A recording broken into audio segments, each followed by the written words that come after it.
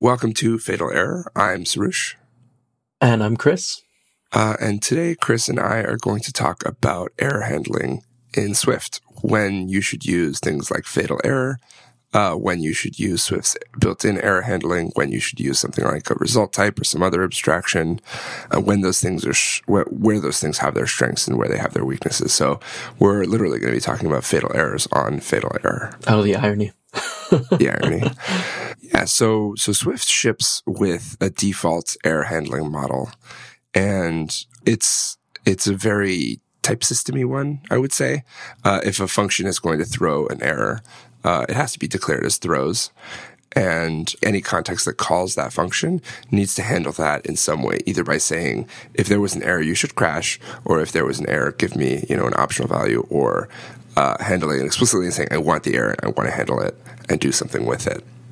Right. And so some interesting things to note about Swift's error handling approach, which we'll add a link to some documentation about that in the show notes, but we'll kind of assume that most listeners are at least somewhat familiar with it here. Interesting things to note are that unlike with something like exceptions, this isn't quite like an exception handling mechanism. Exceptions aren't going to propagate automatically. You're going to have to propagate an error up the chain manually if you want something to propagate.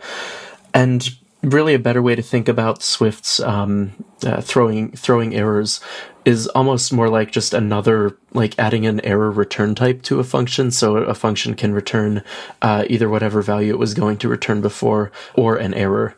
It really is just some almost syntactic sugar and type system sugar around having an error return type. Does that make sense?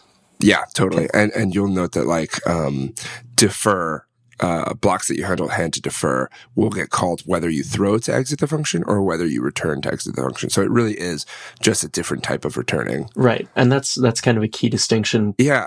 So a blog post that I really like is Matt Gallagher's post, Values and Errors Part 1, Result in Swift. You might know Matt Gallagher better as the Cocoa with Love guy. And we'll put the article in the show notes, but he puts the problem with Swift's error handling really succinctly. He says, if you want to handle errors across asynchronous boundaries or store value error results for later processing, then Swift error handling won't help. The best alternative is a common pattern called a result type. It stores a value error sum type, either one or the other, and can be used between any two arbitrary execution contexts. So another way to think about this is it's like an optional, but instead of the nil case, you describe why it's nil. Right. That makes a lot of sense. So this is another approach to allow something to return either a value or an error, right? Just right. Rather than using the sort of sugar that's built into Swift to do that, we introduced this new type called result, which, as you note, contains as an associated value either the result, the resulting value, or the error that comes out of this function. Right, exactly. And the most common result framework to use is the Robrich's anti-typical result. We talk about that library on the show probably, I think, more than anything else. But result has its places where it's really powerful. And Swift error handling, while it can be frustrating in specific contexts like asynchronous handling, it has its strengths as well. And we're also, I think, going to talk a little bit about promise error handling and fatal error as we get a little deeper into the show. Cool. So there is another blog post that shows Swift error handling being used to, great effect. We'll put it in the show notes as well. It's called Swift 2 Error Handling in Practice. And it came out pretty much right after Swift 2 was announced, like back in WWDC 2015. And Swift 2, just for historical reference, is when this throwing error handling model was introduced to Swift. Right, exactly, yeah. And the author has a system where they have like a robot arm and they need to call like move up or move over, move down. And they have all these calls that happen in succession. And the old code was written with Objective-C, sort of like error pointers. And so there would be a lot of boilerplate around, okay, well, here's the error. If you have an error, you got to check that. And then you got to return nil and bail early. And so there ends up being a lot of boilerplate. And when the author switched it over to use the Swift error handling, because it sort of reroutes the code path automatically for you when you try something and it fails, it cut his boilerplate down a lot. And I had a tough time trying to figure out why is Swift's error handling so good and so obviously good in this case? And like, why am I having such a tough time using it well? And I think the difference between it is that there's a little bit of overhead involved with using try and like handling the error like correctly. So you have to like have the do statement, you have to actually call the function with the try keyword, you have to have the catch statement, you have to bind the error to something, and then you have to handle the error. So something that was originally one line of code that maybe returned an optional ends up being 5 lines of code. And that overhead really starts to pay off when you have multiple function calls that all throw. And so in this person's case, like since move up and move over and move down were all different calls, setting up that framework of like, okay, handle the error in this way, ends up being, you get much more bang for your buck, basically. And so I think that if you're returning one particular value, it may make more sense to use result just because it's one line of code. Whereas, and then you can like chain off of it and do what you need to do and handle that error way down the road. Whereas if you're calling multiple things all at once, it may make more sense to use the Swift error handling model. Okay. I mean, that in and of itself kind of ties your choice. What am I trying to say? That ties the signature for whatever you're writing, the type of whatever you're writing to like its implementation. Yeah, how it's going to be used. Right, which seems a little unfortunate. I wonder if there's some other like better case to be made one way or another. Yeah, I mean, ultimately, whatever error handling you decide is going to have to be reflected in its type signature. And so implementers or like people that want to call that function are going to have to handle that in the way that you specify, not in a way that they want. Right. Although there are helper functions that can help you get from one to the other, like result to Swift's error handling and back with libraries like result. True. I found that Swift's error handling, since it's best when you have a bunch of different calls that can all throw, is best for stuff like JSON parsing, where instead of saying, okay, guard that this key exists and that it's this type, guard that this key exists and it's this type, and then like set all that stuff. Like you can do all of that stuff in one line of code with try, and it ends up being much, much shorter. And you have one initializer that throws, and then you can use a protocol extension to add another initializer that just returns an optional if that's what you want. And you end up with a system that like ends up with much more succinct code than you would have before. So there are definitely certain cases where like try and do and catch are just way more succinct and way more powerful than something like a result type. Okay. That makes a lot of sense. So do we want to go over then some cases where you do want to use a result type? Yeah. So I'm interested to know how you guys, because you have basically a brand new app that was written in Swift from the ground up. Mm-hmm. How do you approach error handling? How do you handle that stuff? So yeah, let's see. In a lot of our model layer where there's JSON parsing and that kind of thing, we are using, as you know, we're using like Swift's error handling model for like throwing and catching errors. There are also some cases where we're just returning nil, right? We make things return an optional. And I think that that's mostly useful in places where there's not a whole lot that you can do or report back with the extra information that an error object would come with. Like it's, I'm trying to think of a good example. I can't think of one offhand, but there are a lot of cases where it's not really useful to have the extra information that comes along with an error. You just want to like try and see if something works and get back an optional if it doesn't. I guess that you can still do that by calling something with try ? But then you end, if it's just used in one place, you end up creating an error and throwing it, and then just throwing it away by converting it to an optional anyway. And having the extra like try ? I mean, it's only 5 characters, but with the space, but I don't know. It just like an already long line. It feels like it makes it much worse. Yeah, I'm thinking that like maybe we should try to move a little bit more toward that. We are like we are all still fairly new Swift programmers, right? And so I'm curious to see what other people are doing or what patterns sort of emerge. I haven't looked at very many other like large open source Swift code bases, and so I'd be very curious to hear what and to see what other people are doing. because this is one area where, like I mentioned in an earlier episode, I think, I don't have very strong feelings one way or another, and I'm curious to see what's out there. Yeah, there's definitely a lot of different things that pop up. I have never really understood why they didn't just give us the actual result type and just add the tries and throws and whatever to be just syntax sugar around that. I do have a post bookmarked from the Swift Evolution mailing list, which we'll add to the show notes, discussing why they didn't add a result type internally. Right. Another interesting context in which the Swift error handling is really, really nice is inside of stuff like promises and reactive stuff. So if your promise or reactive type is error parameterized, as in you know exactly what kind of error it's going to be, you can't use this trick. But if you have it just be of type error, that just generic error, then you can call your little callback functions like there then with promises or map and flat map and all that stuff on different reactive signals. Mm-hmm. You can make those functions throwable, and if you throw from there, then the promise or the reactive signal will actually handle that internally and just route it to the right place. And so if you're in an environment like a promise then block where you can just freely throw and it will just be handled for you, it makes handling some things a lot easier. Like, for example, if something's an optional, you might normally do like guard, let thing equal optional thing, else return nil or whatever.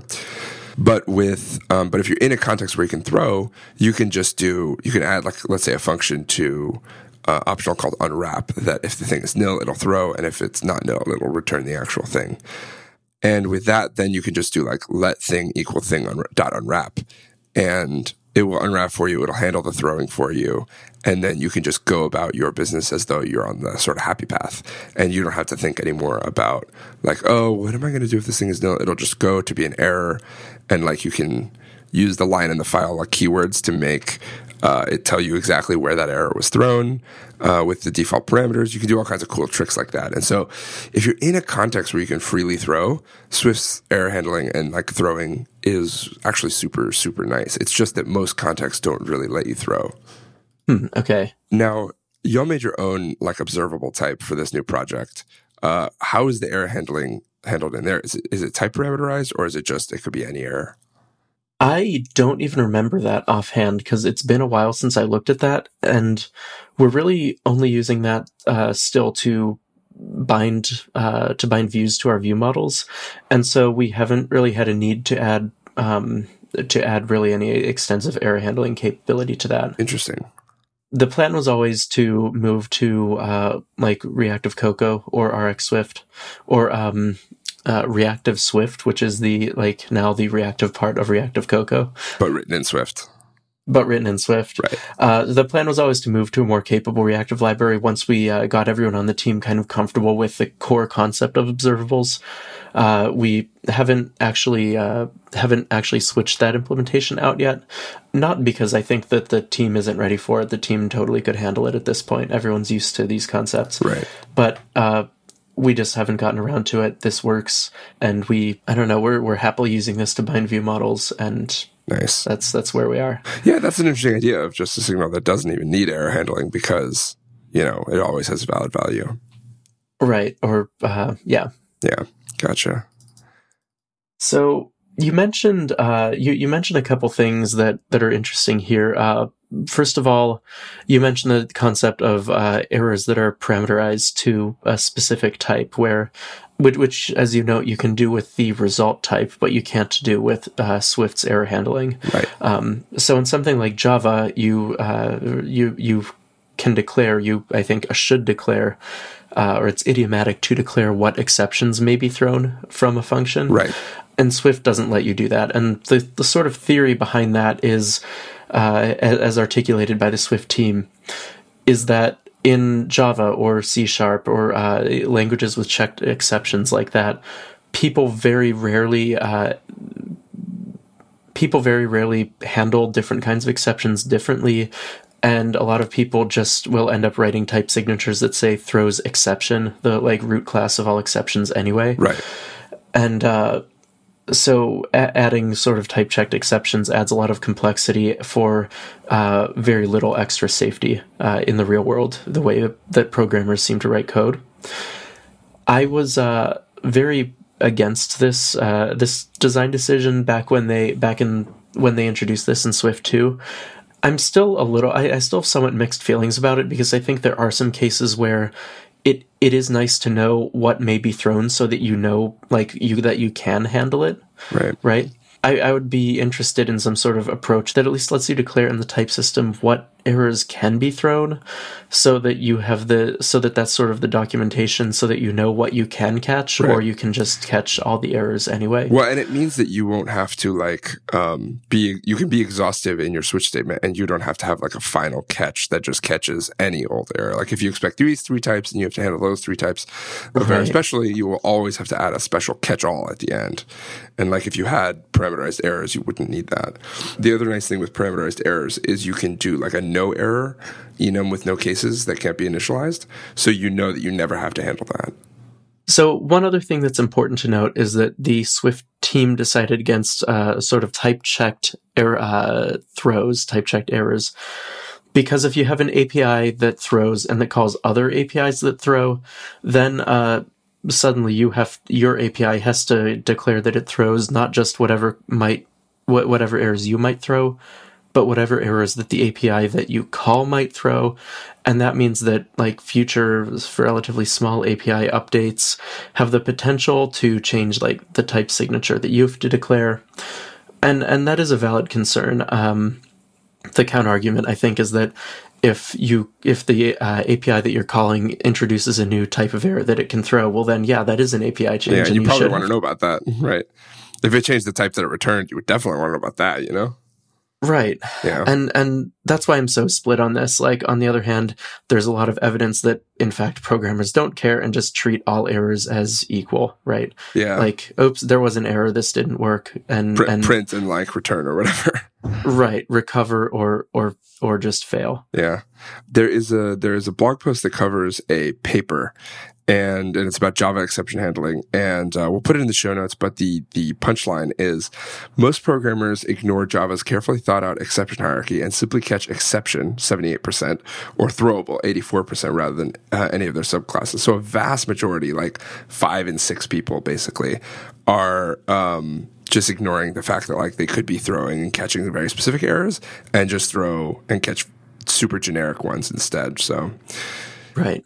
Yeah, I mean, it's frustrating. It feels like it's very frustrating to use it. And like, I've used promise libraries where you do have to declare the error type, and you can't like bridge between domains very easily. So like, I had a situation where I was trying to do a promise that would present like a view controller, because it has a completion block, and then like do a network request immediately after. But because the error type of the view controller presentation was no error, because it can't fail, I had to like map the error to a different domain so that then I could chain off of it, and then I would have to map it again to a different domain to do a third thing. It only, like, the chaining only works if you stay in the same sort of domain, like network errors are network errors or whatever. Yeah.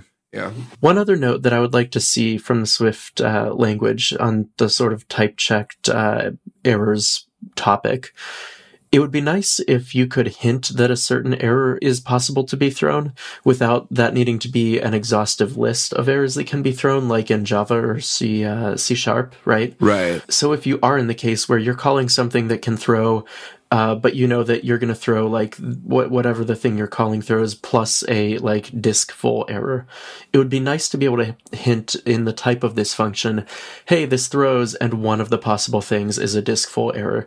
That at least gives you some indication when you're calling it, like what errors you can like might be particularly important or interesting to check for, right? Without like forcing you to make a whole comprehensive list. Yeah, you end up having to rely on either like extensive testing or on documentation to know what errors are going to be thrown. And like a lot of cases, like you're not going to test like what if the disk is full? Like you're not going to test that, right? And you'll never know that it throws that specific kind of error. And like, how are you going to handle it? Like, what's the right thing to do? And so, and documentation falls out of sync all the time, or they just forget to put it in there. And if it's not open source and you can't check it yourself, I mean, right? What are you supposed to do? Yeah, exactly. Yeah. It's such a tough question, yeah. I have no idea if that's been proposed or if that's likely to happen. I would love to have some indication that doesn't revolve around someone remembering to update a comment about what things, like what errors may be interesting or useful to check for. Yeah, I mean, that's the whole reason we have a type system, is so we don't have to rely on comments for like, oh, it takes these parameters and these are optional and these have default values or whatever. Right. So, changing topics slightly, the result type is also really useful if you're doing asynchronous programming.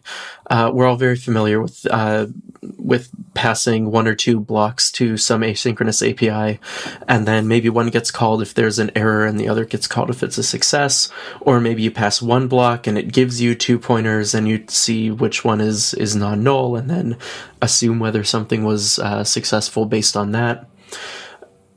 What a result type means is that you can have an asynchronous API and you give it a callback block, and that block takes a result as a parameter. So suddenly you have one callback block, like you don't have the weird case where if you have code that you have to run for both success and failure, it's not duplicated between 2 callback blocks. Right. And a result type provides a really nice way to wrap up a result for asynchronous APIs. So that's one thing to note. Yeah.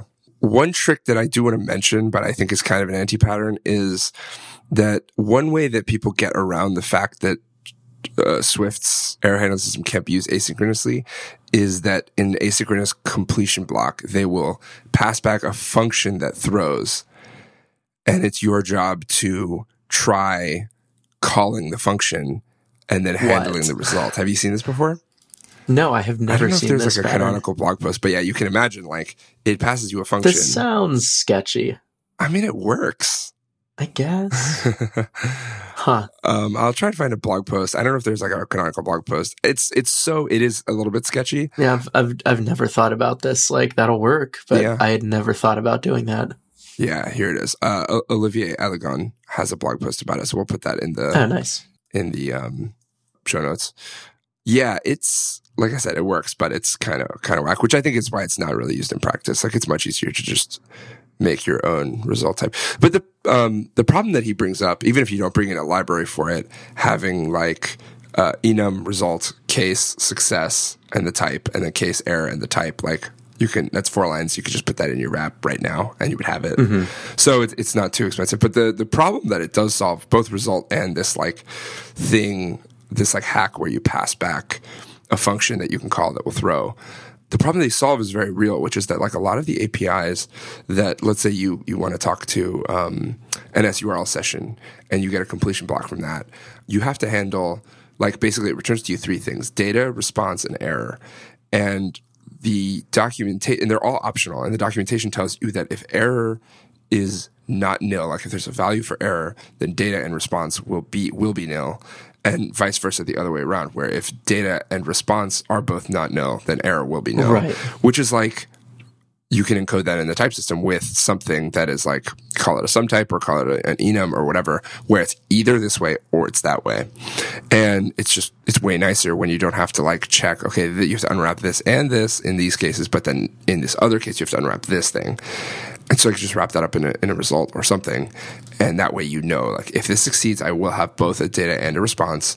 And if it doesn't succeed, I will have an error, and that's all I'll have. Yeah. Yeah.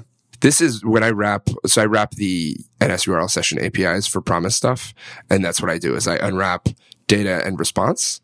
And if they're both not nil, then I call like fulfill. And then I unwrap error. And if that one has a value, then I call reject with that value. And then if any of those 2 cases are not true, then I fatal error. And I think the fatal error message is like something horrible has happened, because it should never happen, but it might happen. Right. Like, I trust Apple's code to not fail me like that, but you never know. Yeah. And so that brings up the question of when do you fatal error? I was just going to make that same segue. So relevant, given I'm surprised it took us this long on the podcast called Fatal Error to talk about this. Yeah, exactly. So I guess I'll go first. So there are a number of fatal error calls scattered throughout our code base. They're mostly in places where like this is something very unexpected that really, really, really should not happen has happened, and we don't really know where to go from here, right? Right. So as one example, we build a path in our like application support directory to put a database. And that's something where like the path APIs, like appending paths to a URL, can fail. I forget whether they return optionals or throw. They return optionals. Okay.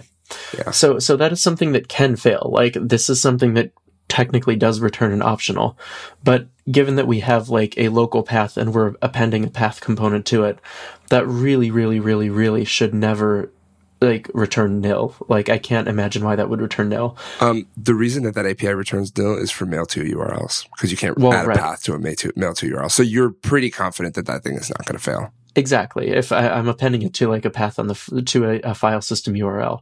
Right. So in that case, we say like guard let the cache URL is like this application support URL, append this database name, else fatal error with like couldn't build a path in the application support directory, right? So cases like that are where I say it's okay to use a fatal error call, which is just like, look, I don't know what's going on or how to recover from this, but like something's very wrong. Right, and that's when you choose to fatal error out. Right. Now, I have a question for you, which is, you can just use, so you can do guard let thing equal optional thing else fatal error, or you can just do optional thing bang. Yeah, I mean, I get that those are functionally pretty much exactly the same. I have this just sort of maybe irrational hatred of exclamation points of bangs in Swift code. Yeah. And we'll also note that at least with fatal error, we can attach a nice message that's like, hey, we couldn't build a path in the application support directory. Something's really not right. And maybe include like other helpful, if there's other helpful information, like maybe the path that we were trying to append to, which doesn't happen if your app quit because of a bang there. But you're right, like functionally, and given that we're very unlikely ever to hit this code path, you could just as well add a bang there. Right. The reason I don't do the bang either, and the reason is because I really want to feel the pain of like, I'm writing out the words fatal error, like this app is going to crash if I'm wrong about this. Like I really, it's a little bit longer, and you're really feeling the pain of like, it doesn't like, sometimes I feel like a bang can kind of hide away in the code and you might not see it, but a fatal error is just very explicit. It's like, this is going to crash if you're wrong about this. Right. It's also no, like nothing is ever going to suggest that you add a fatal error call, unlike like sometimes it'll suggest that you can use an exclamation point to unwrap an optional. Like it's clearly an intentional decision, right? Right. Exactly. Now, one other cool thing that we should note is that fatal error is a function that returns a never, which is it's another degenerate type of like an enum with no cases, and so it can never be instantiated and you can never have it. That's why it's called never. And you can make your own functions that return never and that call fatal error internally.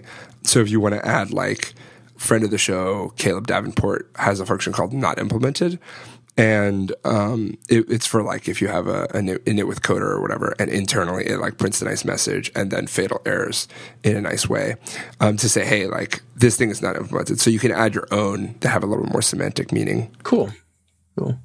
Yeah, I'd forgotten that type existed, but I just found the documentation on Apple's site and added that to the show notes. Perfect. Nice. So before we wrap up, there's one more thing that I wanted to mention really briefly about the result type, which is cool. I really like the result type. You can't tell. There's a style of error handling and functional programming, which I forget exactly what it's called, but for sort of colloquially, like railroad style error handling.